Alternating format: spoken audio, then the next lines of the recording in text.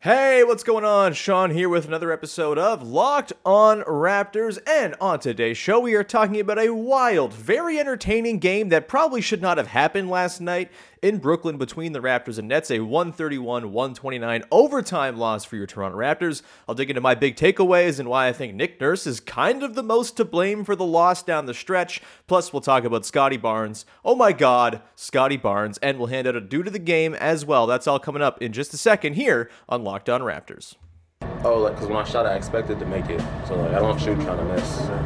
You are Locked On Raptors, part of the Locked On Podcast Network, your team every day. Canada, the NBA title is yours. We're going to the overtime of the Hail Mary 3 by Mo Pete. Get that garbage out of here.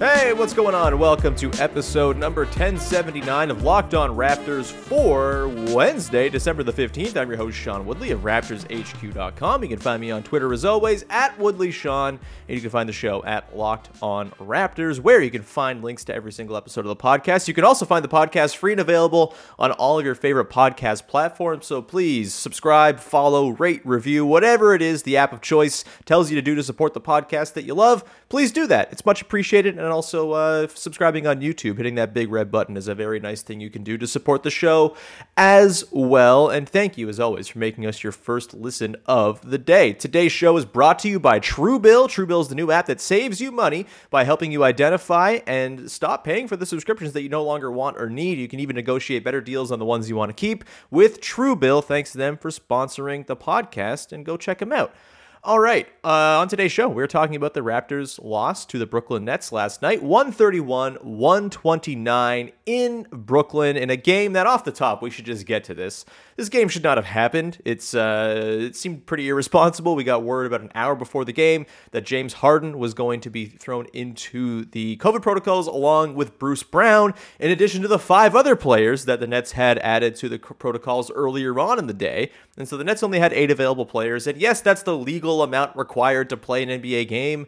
But as we learned last year with the Toronto Raptors, it's like deeply unfair to ask teams with 8 players to play basketball games. It's ridiculous. And considering the rate of spread and how we know there's like incubation periods, and it's not like James Harden hasn't been interacting with other members and other Nets players haven't been interacting with like healthy, quote unquote, healthy members of the team, it seems a little far-fetched to think you just play this game and not have any risk of potential spread. So holding the fingers, crossing the fingers, holding the breath on what the results of playing this game might have been, but they probably shouldn't have played it. There's just no need. They already canceled that Bulls game for the Raptors on Thursday. Yes, it would have been kind of a bummer to have 2 games canceled this week, but you know what's more of a bummer is having a COVID outbreak within your team. And so I just think this game should not have happened. But as it happens, it did, so we have to talk about it, and there were some interesting and entertaining elements of it, very much so. And so we'll dive into it. We'll get into our big takeaways from this game, talk about where things went wrong late in this one as the Raptors fell to the Nets in OT with some ill-timed makes from Patty Mills and such down the stretch. And then we will also dig into the due to the game and hand out some love to another due to the game winner. In addition, Scottie Barnes is going to come up, I'm assuming, because Scottie Barnes is amazing and is the only thing that really, really matters here. But with that, let's get into my takes from last night's game. And I think my big takeaway here is that, you know, look, you can point the finger at Fred VanVleet for an ill-advised late-game shot. You can point the finger at, you know, Pascal Siakam for not having a, you know, strong box out on that last offensive rebound by David Duke Jr., who had 6 offensive rebounds in the game and was bludgeoning the Raptors under the glass basically all night long. You can, you know, pin it on whoever you want. Ultimately, I think, one, if you're pointing the finger at either Fred VanVleet, Pascal Siakam, Gary Trent Jr., or Scottie Barnes, you're missing the point, because you can't win a game against a team with 8 players when only 4 guys actually show up. I think 5 guys actually showed up. We'll get to the 5th guy later on. But those 4 guys were really, really good for the Raptors in this game. They were getting whatever they wanted on offense. Their defense, you know, that was maybe a sore spot for the entire team in this game, although I think it was really the rebounding that did them in, because their first attempt defense was just fine. it was those offensive boards that they got absolutely crushed with. They gave up in total in this game 19 offensive rebounds. You can't have that. You can't do that and expect to win, especially against a team that has Kevin Durant on it. It's just not going to happen. And so, yes, there's some blame to go around for, Siakam only having 6 boards, I suppose, or, like Fred VanVleet maybe getting like sort of overpowered by David Duke Jr. in a couple instances trying to box him out, but he's also 5 inches shorter than David Duke Jr., so I don't know how much you can really blame on Fred VanVleet or, place blame, but Fred VanVleet's feet there. Fred VanVleet's feet. That's not a thing I should ever say on the podcast ever again because it's hard to do.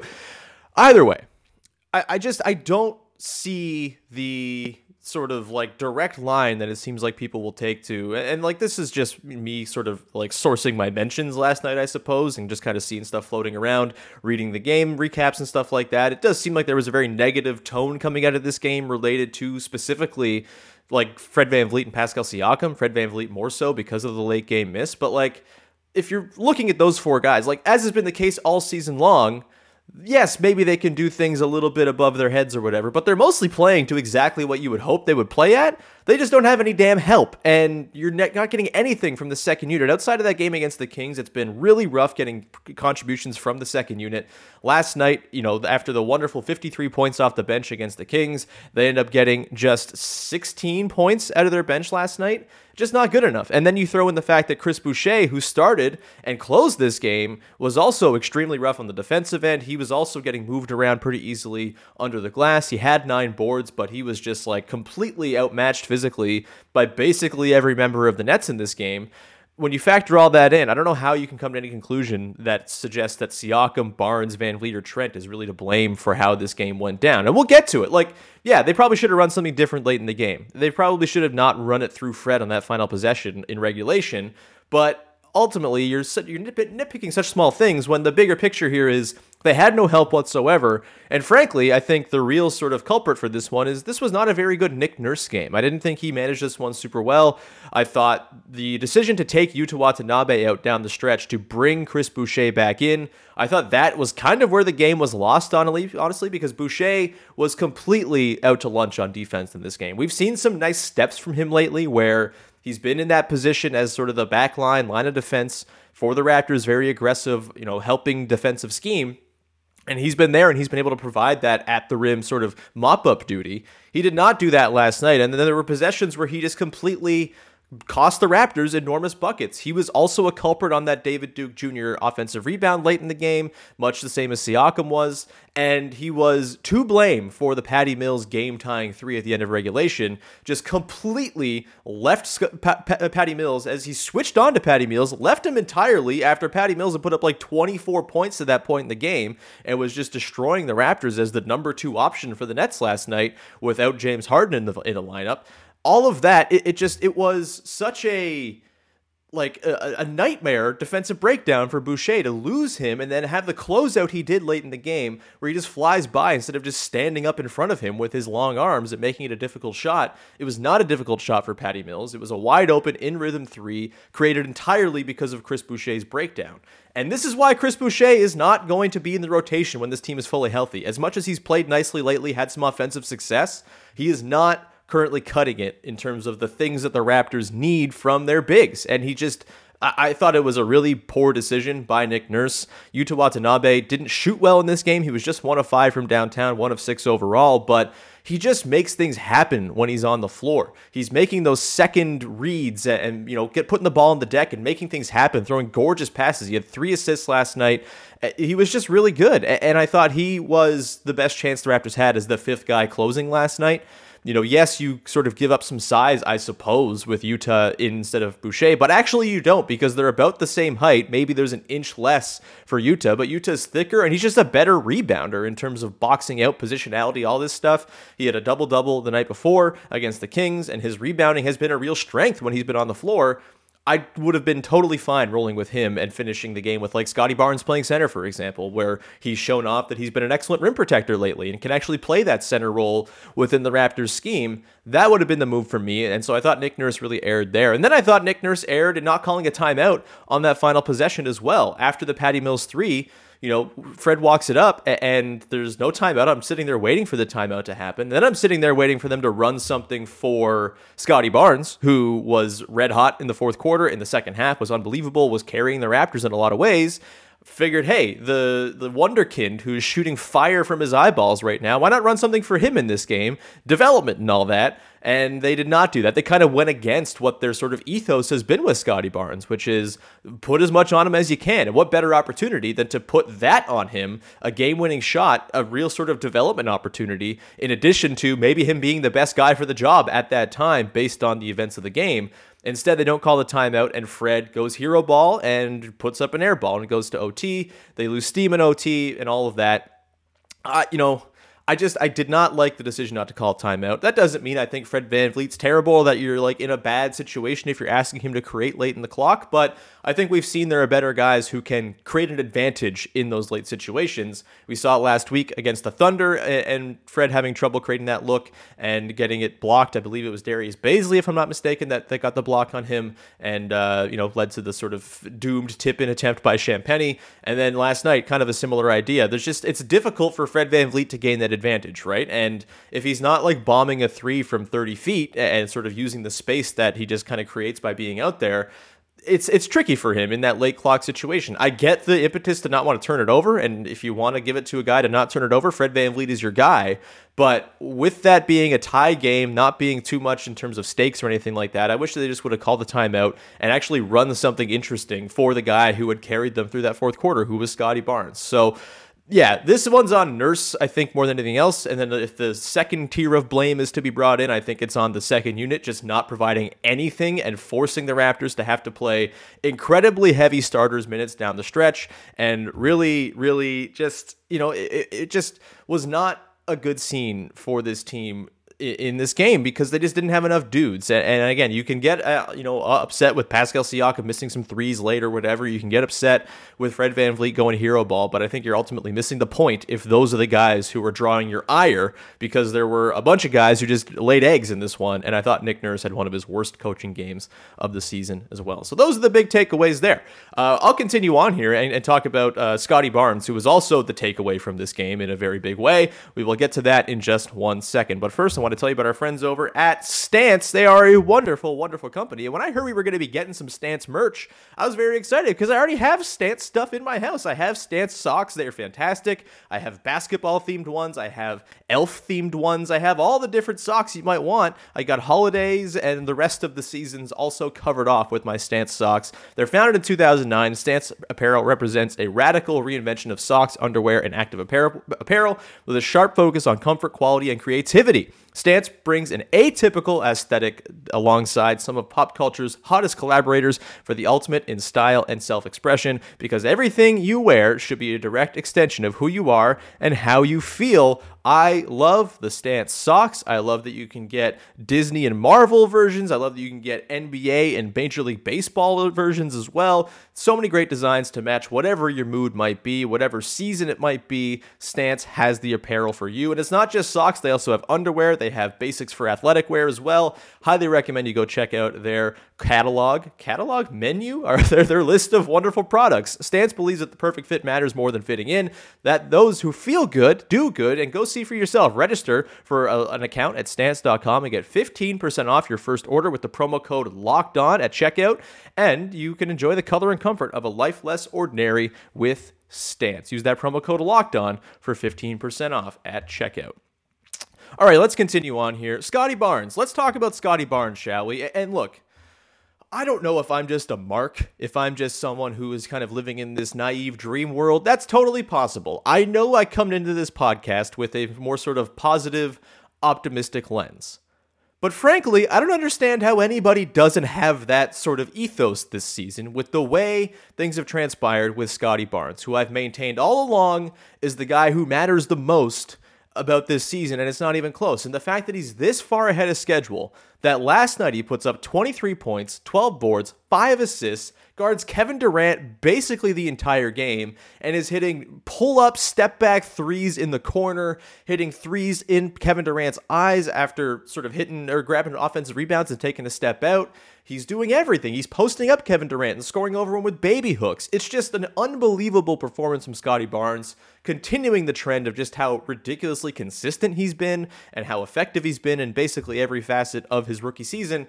He's been so good and so ahead of schedule. I can't possibly get mad about a loss in the middle of December to fall to 13-15. Yes, the Nets were shorthanded. They also had Kevin Durant, who you can throw 7 humps around that dude, and he's going to be have you in contention. He's incredible. But ultimately, yeah, they lost this game. It stinks. But what we saw from Scottie Barnes is what really matters big picture. And, you might say, oh, well, the Fred VanVleet not being a good crunch time scorer is also, a sign for the big picture. That's a problem. Pascal Siakam having trouble in crunch time and not taking over. That's a problem.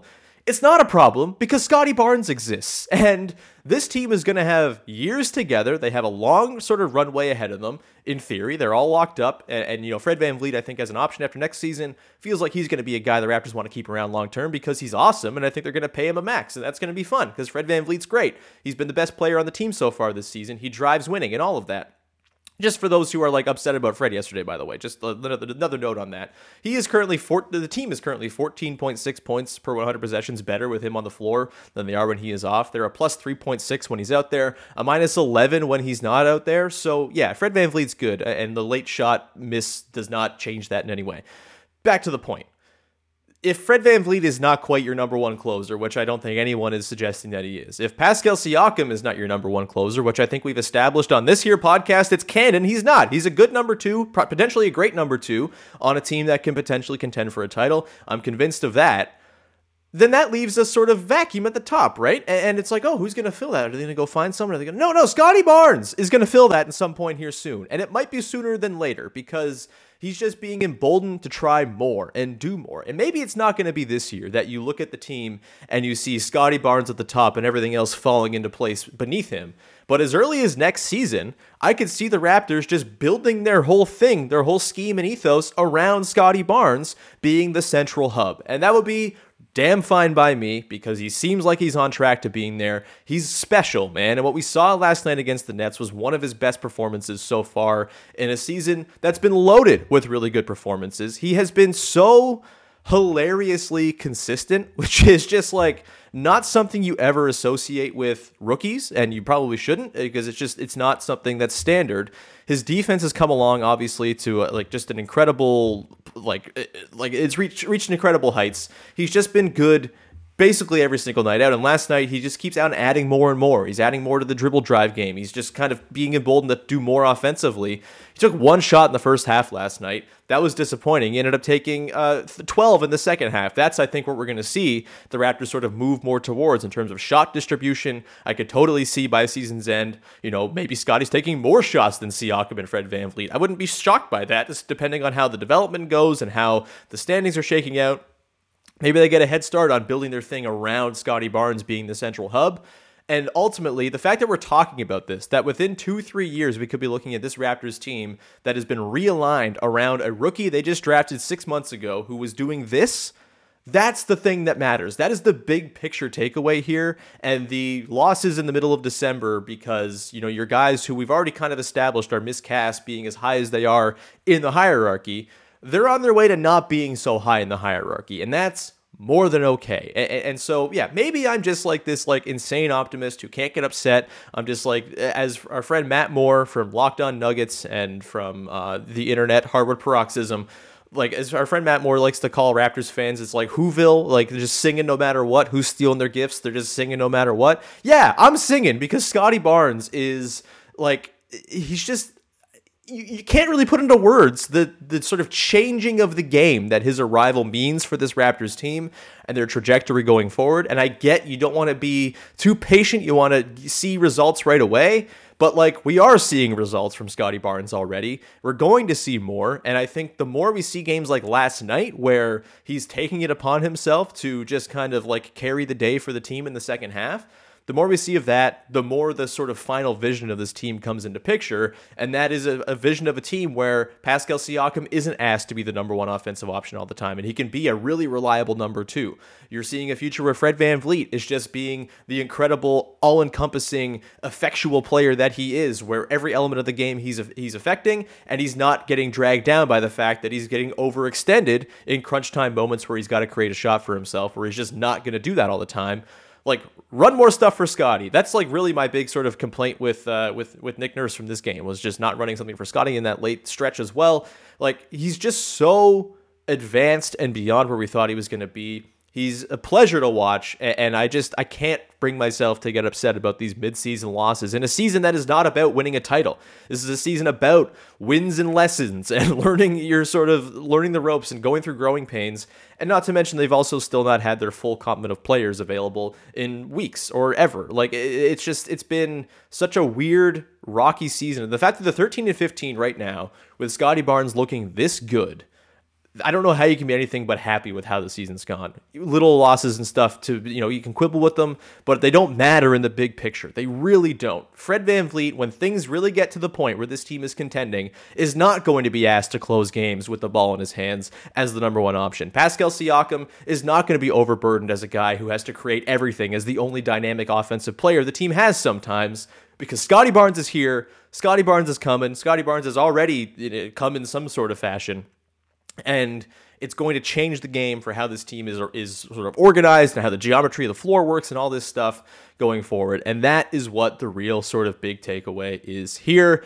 Scottie Barnes propaganda over. He's incredible. I can't wait to watch him play basketball again. We don't get to watch him play again until Saturday at the earliest, and we'll see if that game happens, because who the hell knows these days with how the league is going to operate and what games, when we're going to have the Rudy Gobert 2.0 moment. I don't know. But either way, just Scottie Barnes. Just think about that. Go watch the step back from the corner to tied 117 last night. Watch that like a dozen times, and then you'll not have any bad feelings about this game, because Scottie Barnes is doing stuff like that. And that's the takeaway. Anyway, I'll continue on with the dude of the game coming up in just 1 second. We'll round up the show, but first want to tell you about our friends over at BetOnline. They have you covered all season long with more props, odds, and lines than ever before as football season continues to march towards the playoffs. BetOnline remains your number one spot for all of your sports action this season. You can head to their new updated desktop or mobile website and sign up today to receive a 50% welcome bonus on your first deposit using the promo code LOCKEDON to get that bonus triggered. So you put in $100, you get $150 magically into your account to play with. That's an incredible deal. From basketball, football, NHL, boxing, UFC, right to your favorite Vegas casino games. Don't wait and take advantage of all the amazing offers available for the 2021 season. BetOnline is the fastest and easiest way to bet on all your favorite sports. BetOnline is where the game starts.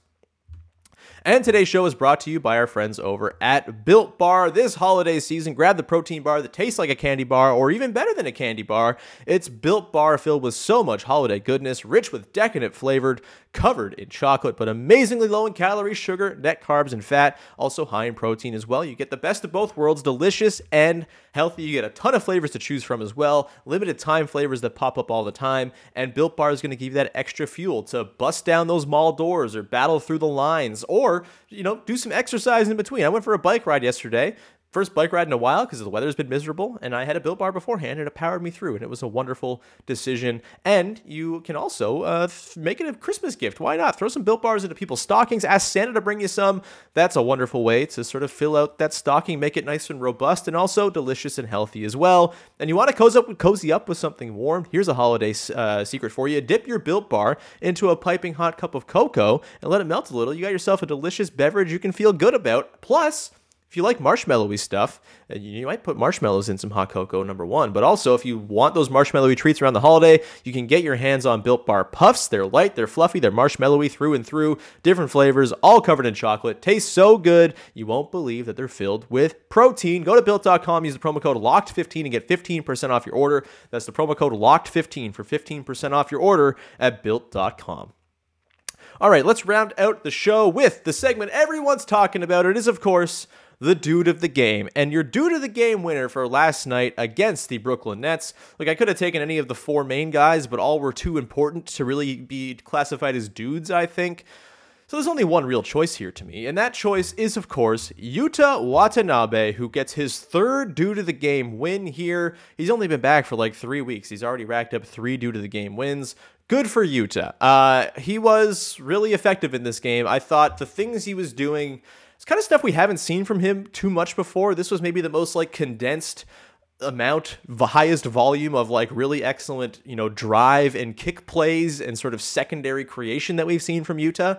And he's been a delight to watch. He was only 1 of 6 and 1 of 5 from downtown. And like, he's got to make his threes. That's clearly a thing that he's got to be doing to really open things up and fully make this Raptors team weaponized. But when he was on the floor, I felt comfortable. I felt good, and I wish he had closed the game because I think his defense is just far beyond where Chris Boucher's is. And his rebounding, frankly, I trust more as well.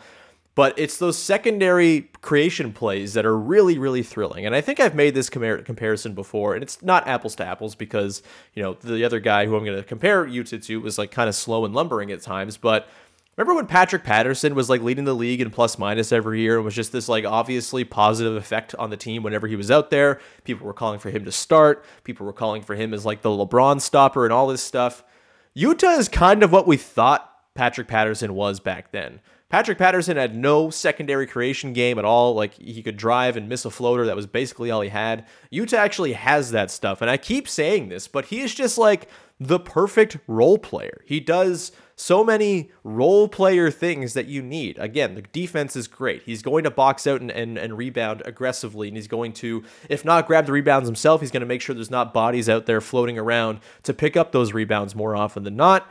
And he does, just like on offense, he greases the wheels. He can make the connecting pass. He can keep a play alive and take an advantage and advance it. He can knock down threes normally. You can run stuff with him coming off of screens and stuff like that. He's just a delight to watch, and I feel so good when he's on the floor. And of all of the guys in the Raptors rotation right now who are vying for spots once they get to full health and OG and Khem Birch are back, I think Yuta is the only one who's clearly cemented himself as a rotation piece when this team is fully healthy. I think he's like the 7th best player on the team, frankly. I think he's just like a really useful dude to have on the floor and does due to the game stuff basically every time he hits it. And so, yeah, he didn't have his greatest shooting night. That's, not ideal. You want to see him hopefully knock down his threes at a higher rate and all of that. But otherwise, everything he did on the floor last night, despite having a team worst minus 15 last night, which I don't really understand. I guess that speaks to the plus minus and maybe why it's kind of fictitious. But I think he just offers so much when he's out there. And that second unit, look, it didn't work last night. I talked about this after the Kings game, that Barnes plus Svi, Banton/Flynn, Yuta, and who's the other guy out there with them? Justin Champagnie. That lineup did not have very much success. They got kind of bludgeoned in the second quarter. That was short-lived bliss for Scottie in the bench. But I think if those lineups are going to work, it's because Yuta is able to offer some secondary creation off the ball. You're not asking Malachi Flynn to create everything. You're not asking Scottie Barnes to create everything when he's going to be the central focus of attention for a defense. Yuta can be out there to make those secondary plays. He just has such a good heads-up view of the floor. Hit a beautiful pass in transition to Chris Boucher last night. He had a few gorgeous passes last night that, had varying degrees of success once they landed in the hands of the player he was passing to. But those lineups are going to work because that extra creation is there in the form of Yuta. And just a really, really excellent, I thought, like sort of between the lines, not very good shooting performance, but as like 1 of 6 shooting nights go, it was a pretty damn good one from Yuta last night. And again, I maintain he absolutely should have closed that game without question. That would have been my call. But hey, that's why I'm sitting here doing a podcast and not coaching basketball, I suppose, because I don't make the same calls that the pros do. Either way, that's going to do it for today's episode. Thank you so much for tuning in, as always, and making Locked On Raptors your first listen of the day. You can go make your second listen of the day Locked On Bets, as your boy Q and Lee Sterling are filling you all in on everything you need to know about the betting scene. Football coming up, obviously the playoffs are getting close, basketball, all this betting is going on, and they are there to help you win some bucks. We'll be back again tomorrow. I think Katie Heinel's going to pop on the show tomorrow. She was supposed to be here today, but we had some technical issues, so that's why I'm here solo yammering on to you. Katie Heinel will be on tomorrow, ideally, and then Jamar Hines from TSN is going to pop on Friday. We're going to have a little chat as well and look ahead to the Warriors game on Saturday and all that good stuff. Anyway, thank you so much for being here. As always, we'll talk to you again on Thursday with another episode of Locked On Raptors. Bye-bye.